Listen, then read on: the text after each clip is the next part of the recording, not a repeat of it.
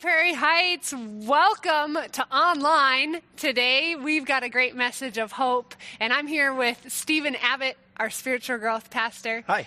And if I haven't had the chance to meet you, my name is Beth Nelson, and we are just really excited to be here together. We get to share in a message and just want you to know that there's a few things planned, and there's a great message that Stephen has for us of hope and who God is. But there's a little bit of an unplugged feel too, and like our chairs twist and turn. So if you see us doing a little dance here, it's just because we're having fun on these chairs. And so welcome, so glad that you're online with us today. And we're in a brand new series called The God I Wish You Knew. And isn't that the truth, Stephen? Like, absolutely. Think about, my background, your background. There are times, have there been times in your life where you have had misconceptions about who God is? Oh, 100%, particularly during times when I'm super frustrated with God or have a complaint against God. Those are times when I'm kind of blinded to who God is in those circumstances. They seem to sort of dominate. They're so in your face that I just lose track of who God is sometimes. Yeah. So today we're starting a series, brand new, about who God really is, and what better time in the time of our local community, our nation, and our world to really lean into who God is. And so, Stephen, your family went on a trip to Mount Rushmore a few years ago. Tell us that story. Yeah, for sure. So just to set us up today, my family did go to Mount Rushmore about 3 years ago. It was the first time we'd ever been. We were on our way to visit family, in fact, in Denver. And we thought, well, this would be a great idea. We should go do this. Everybody should see this big monument that's dedicated to the legacy of some of our greatest political leaders. And so we thought we'd enjoy this day. And as we got closer and closer, we realized that this kind of weather system was moving in, and it was not really a great feeling. You kind of had these clouds that were dark, and it felt pretty intense. The wind started picking up and that kind of stuff, but we were bound and determined. We really wanted to see this thing, and so we pulled in, we paid to park and all the things, got out of the van, and we started walking up the big walkway before you get up to Mount Rushmore. And man, I tell you what, the wind just started blowing hard, and it started raining and kind of drizzling on us. And by the time like 5-10 minutes went by, I mean, this thing really got intense. It was like 40-mile-an-hour gusts here and there. It got so intense that I had to pick up our littlest one. She was only 5 at the time, Allie, and she just, weighed 20 pounds soaking wet, so to speak. And I just had to scoop her up so she didn't get blown away. And we got to the top of the hill, and we were looking at Mount Rushmore, and all of us, we had some ponchos on and stuff that we had been given by a group of college students, actually, who were leaving. And all of a sudden, we were like, we need to get out of this storm. We took a couple of selfies and a couple of pictures of the monument, and it just dawned on us, like, this is not going to be good if we can stay out here any longer. And so we looked around, and the only place that we could find where we could find shelter was the gift shop. And so nice. We ran into the gift shop, and I mean, you can tell how the story's going to go. Like an hour later, and like $75 poorer, we came out of that gift shop with all of our Mount Rushmore stuff. And we were ready to see the actual monument and kind of take it all in after that storm had passed. And it was a pretty intense experience for our family, and one that we look back on kind of as a funny time, but also one of those moments where we just really needed a refuge. And that's really what we're here to talk about today. A refuge is a safe place. It's a protected environment where someone can seek shelter from a storm, either literally or figuratively. And it's a really powerful concept that comes to us in Scripture, this idea of refuge. We needed a refuge that day at Mount Rushmore, and there's lots of more serious times in all of our lives that we need a refuge. Yeah, and even like today. You know, I think a lot of us, as we watch the news or watch social media for what's going on in our nation, our local community, we're kind of looking for, like, where do we find refuge? Where do we go for protection? And I couldn't be more excited to hear more about, like, how God wants to be that for us. Yeah. And so can you tell us a little bit, just based on God's word and Sure. the truth that God brings is, like, how he wants to be a refuge for us? Yeah, absolutely. Well, one of the most profound statements in the Bible comes to us in Psalm 46, verse 1. Psalm 46, verse 1. It's a really powerful statement, a very simple thing that says, God is our refuge and strength. God is our refuge and strength, He's an ever-present help in trouble. God is our refuge and strength, an ever-present help in trouble. It's a powerful statement, even though there's just a few words there. It's so jam-packed with some good stuff. And really the first thing that I notice in that passage, in that particular verse, is the very first word, God. God is our refuge. It sets the tone for the whole rest of the psalm, and it really sets the tone for our belief in that simple statement that God is our refuge. We put our trust in a person, the person of Jesus. And it's not just any old person. Jesus was 100% God and 100% man. And so he's this special individual who we have put our whole trust in. And it's a really powerful person that we can lean on in times of storm and seek that shelter. We place our trust in him. And really, actually, whatever you place your trust in, it doesn't really matter what you say. What you do is more important in placing your trust. What you put your trust in, that actually is the thing that you see as your refuge. And so just saying that Jesus is our refuge is kind of a simple statement, but actually having him be our refuge and taking refuge in him is a pretty significant act. And that's why the words, God is our refuge, is an equally powerful piece of this statement. That word "our" is so important. It helps us take ownership of our faith in a way that makes it relational. It's not some abstract concept that we're giving kind of mental assent to. We are believing that in our heart in a relational capacity. God is our refuge. It's like saying, this is our town. Or this is our team. We say that all the time, right? Yeah. And I have teams, and we're coming on to, it's March already, March 14th, and a lot of us were planning March Madness. Right. So crazy, right? Even here in our local community, there's a lot of Class B that we're thinking about being at the state tournament, and Class A teams, and NDSU Bison men's basketball was making it to the big dance. And so there's a little bit of disappointment in some of where that lands based on our current circumstance. But there's a whole ton of pride in saying our team, you know, being a part of that, saying I am a Bison, or fill in the blank. Some of our favorite teams, Kyle and I were ready for March Madness and the whole bracket, and wanting to go watch a bunch of basketball in the coming weeks. And we've got teams, and there's ownership there. And isn't it true, Stephen, that God just wants us to be on his team? Yeah, 100%. It's almost I just think, what if you and I decided to just wear a jersey and we got to be on God's team, And I think that's the invitation of today's message is we can be on God's team. Yeah. And we can find refuge in being a part of God's team, and there's personal ownership to that. Absolutely. It means something because it's a relationship.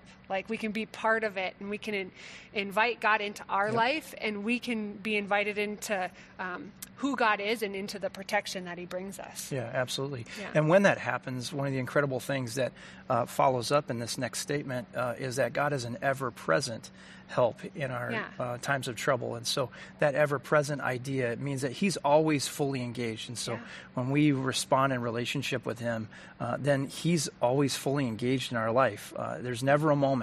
Do you know this? There's never a moment when God hasn't been there. Think about that for a second. That is so powerful. There's never a moment when God's not been fully involved in who you are and what you're doing. He's always present, ever-present help in times of trouble. Some of the issue that we run into with that oftentimes is that we generally don't see God very clearly while we're in the circumstance of a storm. It's usually only after the fact. Hindsight's 20/20. It's usually only after the fact that we really notice and really see who God has been and what he's done in those circumstances. And so it's really kind of a matter of being patient at times in the midst of those circumstances and having faith that he is always present. He's ever present with us. So, and then the final pieces of that simple statement, there's 3 really powerful descriptor words that kind of form this trifecta of words that describe who God is and his character.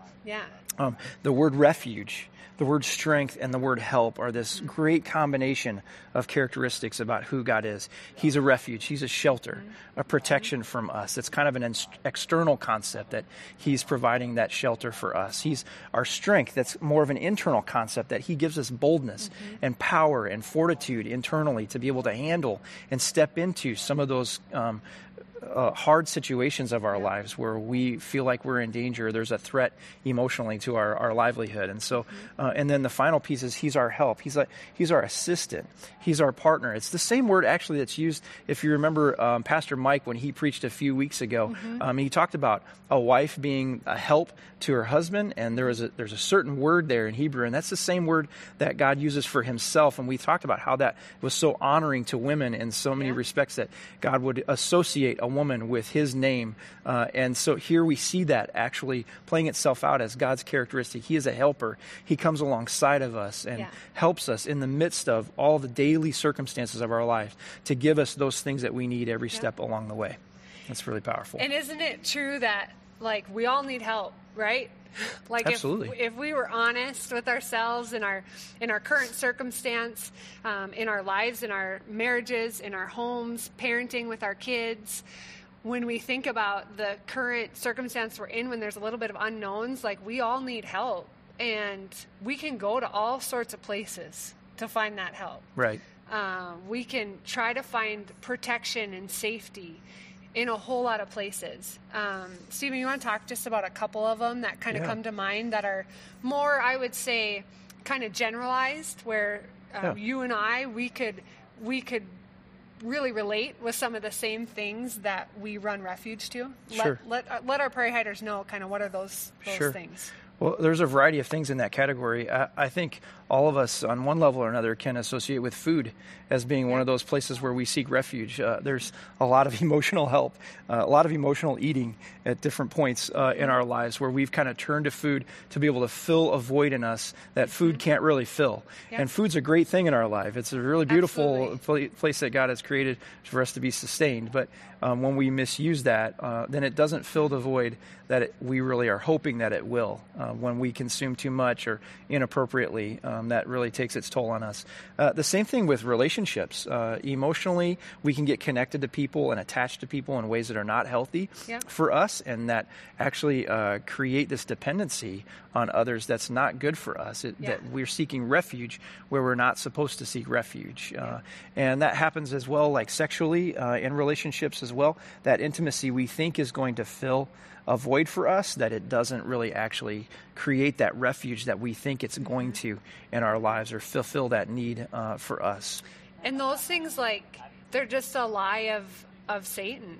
They're just a lie of Satan that if we go to these things, if we go to find fulfillment or protection or safety in these worldly things, that we're going to find, I don't know, satisfaction or health or happiness. And it's just not true. It's just not true. Right. It's just false when we kind of drive after those kind of things. Yeah, for sure. Some of us find refuge too in our own capacities, like our intellectual capacity. We think we kind of try to outthink life and try to be smarter than all the problems that we face. And sure, like, our brains are amazing. Like, God created us in such powerful ways. So there's no way that he asks us to check our brains at the door of faith. At the same time, when we elevate our intellectual capacity to a godlike status, that's not good for us. That's not how God designed us to live. We can do that physically even too. Like, I know that there's been times in my life when I thought my athletic ability was the thing that was going to kind of provide refuge or be a strength for me or be a help to me along the way. And there were some points to that it was kind of great to be physically fit. There were some good things to that. But when I look to that to be a refuge for me or to really strengthen me in the way that God can only do, then I'm really setting myself up for worshiping a false god in that way. Yeah, and I think another area for sure, and in my story this has been true, money can be an area where 100%, absolutely, we can just try to strive for more, like accumulation, whether of either literal income, of like climbing the ladder so that we can have more income, and it's all based on how much more money we can earn, or just stuff. that more stuff will bring me happiness, more stuff will bring me popularity, more stuff will make me the best parent. Fill in the blank. And I mean, no doubt there's security in money, right? Sure. But we could be tricked to believe that is our security. Right. Like, money's not our security. Mm-hmm. Money won't keep us safe. Yeah. Money won't provide us the ultimate security. And I think, we've both listed quite a few things in our life that force us to kind of fight. There's a temptation there. There's a tension mm-hmm. there. There's a wrestling there with, are we going to trust God to be all those things to us instead of food, relationships, sexual intimacy, our mental capacity, right. our physical appearance, money, accumulation, or are we going to really find our safety and our protection in God and let God be our refuge? Yeah. And just for real life, some people are taking refuge in toilet paper these days. Can we just say that? Have you guys been to the store and the shelves are completely empty of toilet paper? What? I mean, it's insane. I'm at Hornbuckers the other day, and I'm like, okay, the Nelsons, we still got quite a few rolls of toilet paper, so we're okay so far. But I'm thinking, for kicks and giggles, let me go check the toilet paper aisle just to see if there's any there. Yeah, nothing. Totally bare. Totally bare. I have never seen that in my entire life. It's just so funny. The things that we think are going to fill that void or prepare us. Right. Yeah. So, yeah. Kind of crazy. I think God, even today, right now, to your point, he's kind of laughing at us guys, but there's some truth to how can we be less anxious? Mm-hmm. How can we be less to drive to different things and try to find all that in different things and a little bit more calm? Yeah. And what does that look like? And so we've got 3 kind of next steps, so to speak, or 3 ways that we can really help for God to be our refuge. And so can you talk to us about the first one? Yeah, absolutely. The first one is stop striving and know that he is God. Stop striving and know that he is God. Essentially, that comes to us at the end of Psalm 46 in verse 10. It says, "Be still and know that I am God." It's a really powerful statement, a very famous statement that many of you probably have heard at one time or another, or been advised to take that to heart at different times and circumstances in your life. But literally, that simply means that you need to loosen up. Just relax.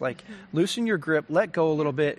It's not just take your hands off and just do nothing and pretend, or stick your head in the sand and pretend like nothing's going on or any of that kind of stuff. It just simply means don't hold on so tightly to your life.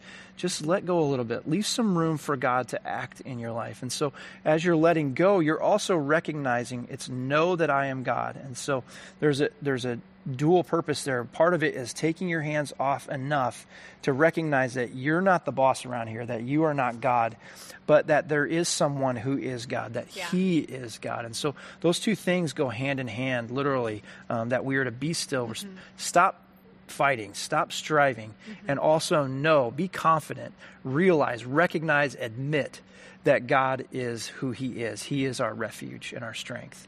So number 1, pause and know he is God. Yeah. So just right now, just take a deep breath, pause, and just know that he is God. Yeah. That's one way we can take refuge in God. Number 2. Yep. Number 2, cry out to God for help. Cry out to God for help. It's a second action we can take. When we're in the middle of a storm, when there's a problem going on, it doesn't help just to keep it to yourself. Yeah. You need to speak up. And the person most ready to hear your story and most ready to act on where you're at right now in life is God. And so speak up to him. There's this great story in the Gospels where Jesus is on a boat with his disciples, and this big storm kind of whips up on the Sea of Galilee. So these waves are threatening to sink the boat, actually. So it's not like a pretend issue. It's not just sort of like the boat was wobbly a little bit. The waves were crashing in to such an extent that the boat was almost ready to sink. And so these disciples, some of them were fishermen even, and really knew the water well. They're freaking out. They don't know what to do. And so they cry out and they say, "Lord, save us. We're about to drown." And he was taking a nap, He was totally taking a nap. He's totally. I'll be over here, just curled up a little bit, taking a snooze. Yeah, Jesus was not troubled by it at all. And so they wake him up from the mat and, Lord, we're about to drown. Like, save us here. And Jesus looks right at them with the wind and the waves still whipping around them. And he says, why are you so afraid? Why are you so afraid? And then he calms the storm, and they're like amazed. And they're like, oh man, this guy even controls the winds and the waves. Like, wow, I don't even believe what just happened here. And maybe that's kind of a question that we all could take to heart here. Yeah. Why are we so afraid? We could just be kind of curious about our hearts. Why am I so afraid? Why do I feel so threatened right now? Maybe it's in a relationship, or maybe it's this coronavirus issue. Why are we really so threatened right now? Why do we feel so afraid? Jesus is challenging us, just like he challenged the disciples. He wasn't really calling them out, like to shame them. No. And saying, shame on you, you guys should have more faith in this. Like, no, he knew that we get afraid at times and over perfectly legitimate kinds of things. But he was trying to call them up, not call them out, call them up to greater faith and to the greatness that he knew was in them if they would just put their trust in the God of Psalm 46. That's who he knew and had security in, was the God of Psalm 46. And that's what he asked his disciples to do. Yeah, and he invited them to kind of, in that example, he invites them to call out to them. Like, even though he's sleeping and they're frantic, he's inviting them. They run to him and they awake him, and he calmly says, like, why are you so afraid? And so I think, like you said, even now in this circumstance, we can turn on the news, we can look on Facebook, we can look on any other social media, and there's a lot of reasons to be afraid. Like, that's a realistic feeling in this time, and what we're dealing with is very serious. But I think God is inviting us to cry out to him. And so the second way that you and I can make God our refuge, even in this current circumstances, is just to cry out to God, is to cry out to him. And that could be with the coronavirus and what you might be anxious about, but it could be a whole lot of other things. Like, you could cry out to him about your latest school test. You could cry out to him about your latest relationship. You can cry out to him about your financial circumstance. Right. You can cry out to him for any kind of help. And the promise God gives us is that he's going to receive that. And he's going to bring us into his refuge in that. Right. And it doesn't have to be super complicated, right? Right. I mean, you don't have to pray this big, long prescription of a prayer. Yeah. Like, it's just simply like, Lord, help me. Lord, save me. Lord, protect me because I'm drowning, or I'm hurt, or I've had a really bad day, or I feel super tempted right now. And so I just need you to be with me. Yeah. I need you to shelter me. It's a very quick and very easy way to connect with him, because it's about relationship. It's not about a performance of a ritual.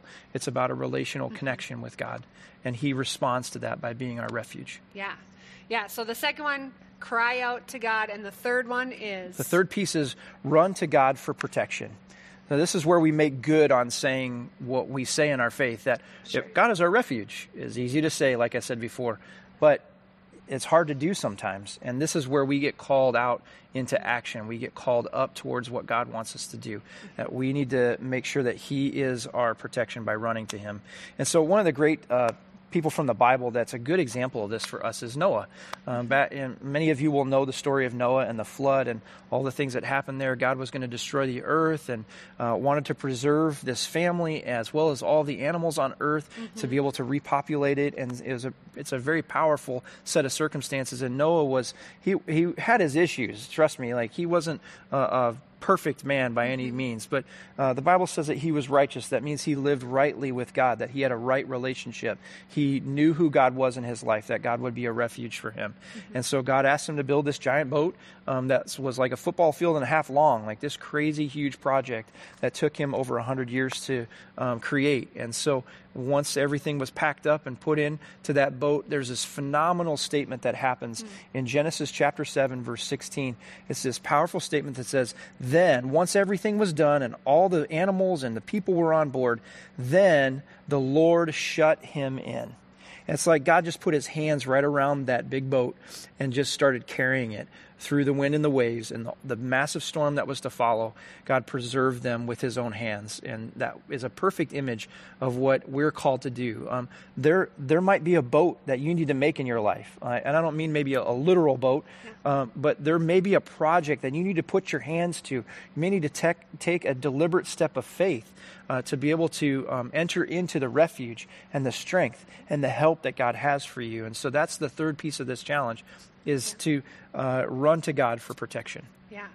And so today, Prairie Hiders, the invitation is, like, are you going to allow God to be your refuge? Yeah. You know, God wants to be your refuge. He wants to be on your team. He wants to be there for you in the most trying moments and in the best moments. And I have no doubt that even amidst our circumstance, that this week, many of you are going to have success. Many of you are going to have joyful moments. And God is our refuge in both of those. And so how do we invite God in to be our refuge? To say, I can find my safety and security in a whole bunch of things, but today, God, I'm inviting you in. I'm inviting you around almost. That feels a little better. Like I'm inviting you around me to be my refuge so that I can seek protection. I can run to you for protection. I can cry out to you for help. And what was our first one? I knew it. I was going to forget it. It's okay. Go ahead. It's all right. We'll find it. Written down. We can pause. Yes. We can pause and know who God is. And isn't that beautiful? That's this whole thing, is like, Prairie Hiders, God never changes. God never changes. We can know who God is because God is unwavering and unchanging. He's the same God yesterday as he is today, as he will be tomorrow, and as he will be when we see ourselves through this circumstance that we're facing currently. He's going to be the same God. Yeah. And so thank you, Stephen. Thank you for your hope today that you brought, and just the hope from God's word. I'd love to say a prayer for us. God, we pray today for your protection. God, we pray today that you can be our refuge, that you can be our safety and our security, and that, God, we can just take a minute and we can pause and we can take a deep breath and we can know that you are God. God, you are our refuge. There is a personal anthem to be spoken when we say that. God, you are our refuge. Yes, God, thank you for being our refuge. Yes. And so, God, help us to be less anxious this week. Help us to be filled with faith and filled with peace and filled with your security and your safety. In the moments where we may not feel it on a human level, God, will you be that for us? God, we thank you so much for who you are and who you are to us. We pray all this in your name.